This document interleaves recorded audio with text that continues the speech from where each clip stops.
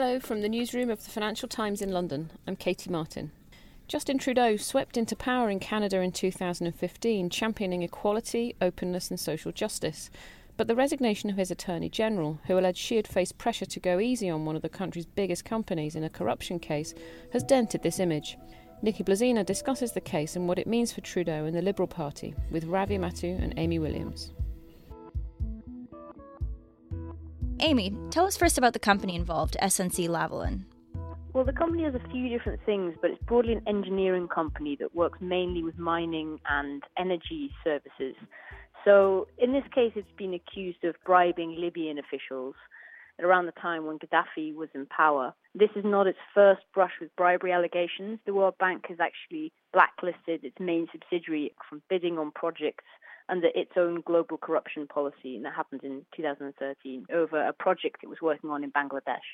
The key thing about the company in this story is that it employs around 9,000 people across Canada, and most of those are in Quebec, which is the home for Justin Trudeau's constituency in Montreal. What was the Attorney General's involvement? Well, Jody Wilson-Raybould, the Attorney General, she was in a position to come up with a prosecution agreement with the company that would basically have seen them settle out of court, avoiding huge fines. So it basically would have paid some money but been allowed to keep trading and avoid big court fees and big legal costs that would have put them out of business. And who does she say put her under pressure to agree to a deferred prosecution agreement? And why did she end up resigning? Well, she said that it was several people in Mr. Trudeau's government, specifically in his office, and including Mr. Trudeau himself and, crucially, his top advisor, Gerald Butts. Her resignation is a bit murky and a little unclear, but what we do know is that shortly before she resigned, Mr. Trudeau effectively demoted her in a cabinet reshuffle, and this caused quite a bit of upset. She initially refused to take the first portfolio that she was offered. So she was Attorney General and Justice Minister. Mr. Trudeau tried to move her to Indigenous Services, which she declined. And she eventually ended up at Veterans Affairs, and she shortly afterwards resigned. What has Mr. Trudeau said about this? Mr. Trudeau and also his advisor, Mr. Butts, who gave testimony to the Canadian House of Commons, have both said that they did not try to force Ms. Wilson-Raybould to make any kind of decision. They just asked her to take independent advice and get a second opinion on her decision because they thought it was a really important case and lots of jobs were at stake. Mr. Trudeau has insisted, he spoke to journalists the day after Mr. Butts gave testimony, he insisted that he was only ever trying to defend jobs. That's all he's ever tried to do, and that 9,000 jobs is really quite a lot of jobs to be lost. I know you've all been wanting to hear from me directly on the SNC-Lavalin issue. I've taken time to review the testimony, to reflect on what has happened over the past months, and on what our next steps should be. What has become clear through the various testimonies is that over the past months, there was an erosion of trust between my office, and specifically my former Principal Secretary, and the former Minister of Justice and Attorney General. I was not aware of that erosion of trust. As Prime Minister and leader of the federal ministry, I should have been. In regards to standing up for jobs and defending the integrity of our rule of law, I continue to say that there was no inappropriate pressure. Bearing in mind that elections are coming up in October, how has this all gone down with Canadian voters? Broadly, they don't like it. Mr. Trudeau's popularity has taken a hit, and it's not looking all that good for him as the elections approach. However, in Quebec, the province where Montreal is, people are less bothered about this, and actually his popularity is kind of held up in Quebec. They're a little more sympathetic to the view that jobs were at stake. Around 3,000 of those 9,000 jobs are in Quebec, and they are less unhappy with Mr. Trudeau's alleged actions. Ravi, you've written that Mr. Trudeau is partly to blame for setting impossibly high standards. Can you explain what you mean?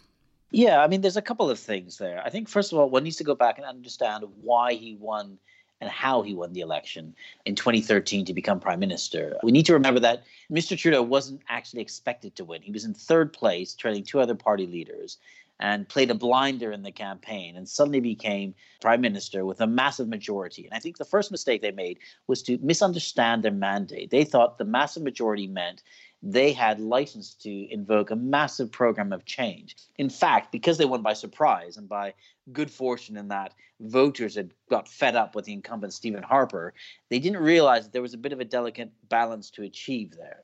The second bit was they won on the back of a very progressive agenda. Mr. Trudeau had a great brand. He sold himself as a modern politician who was advertising a more kind, a more gentle, a more open way of governing and dealing with politics, rather than the very fractious way things are done in many other places, including at times in Canada. But by holding himself to that standard, he also needs to meet that standard in government. Now, for the first few years, that kind of worked. He did very well on certain policy issues. He accepted 25,000 Syrian refugees into the country from the war, which was a very popular move both within Canada and internationally.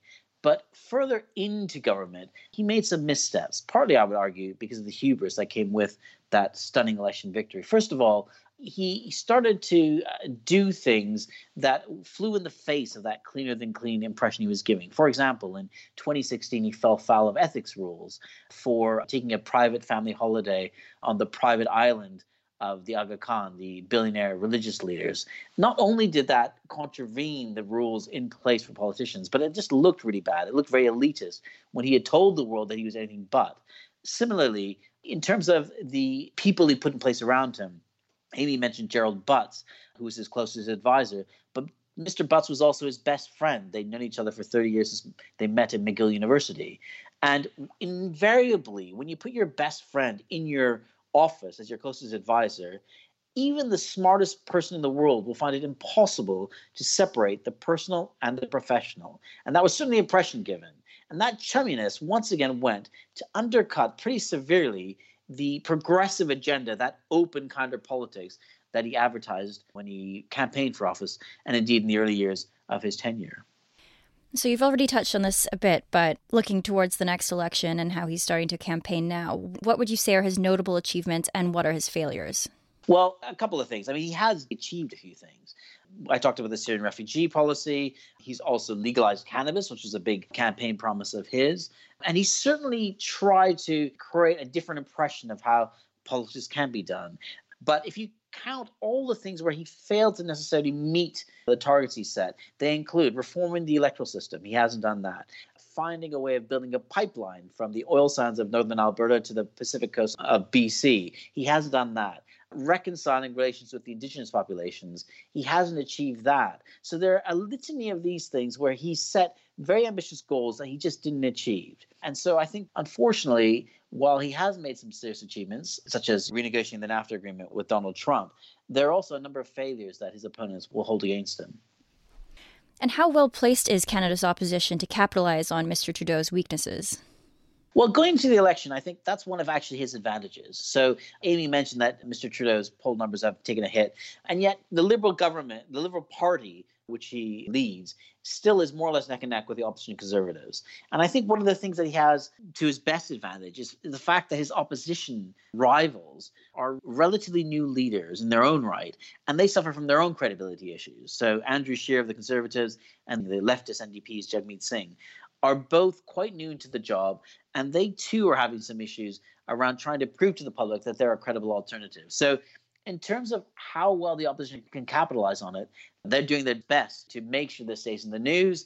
They're making sure that it's very hard for the government to talk about anything else. Every press conference that happens, invariably the attention turns to this topic around the SNC-Lavalin scandal and the resignation. So it's very hard to change the agenda. However, the weakness of the opposition does give Mr. Trudeau, who remains a very charming character and someone who can certainly connect with people, gives him a plausible chance going into the October election. So, Amy, what happens with the SNC-Lavalin case after this?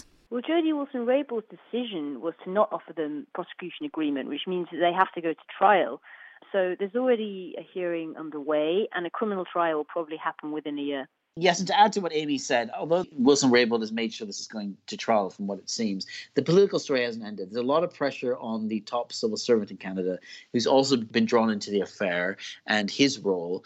There are further questions the opposition is raising about whether the whole process of how cases like this are handled is inappropriate and whether, in fact, an independent third party should adjudicate over the process. So the politics is obviously very strong and carrying on, and the opposition is going to do their best to make sure this stays in the headlines. And of course, our media colleagues are watching it very closely in Canada too. That was Nikki Blazina talking to Ravi Mattu and Amy Williams. Thanks for listening. Remember, if you're not already a subscriber and you would like to discover more FT content, you can find our latest subscription offers at ft.com/offer.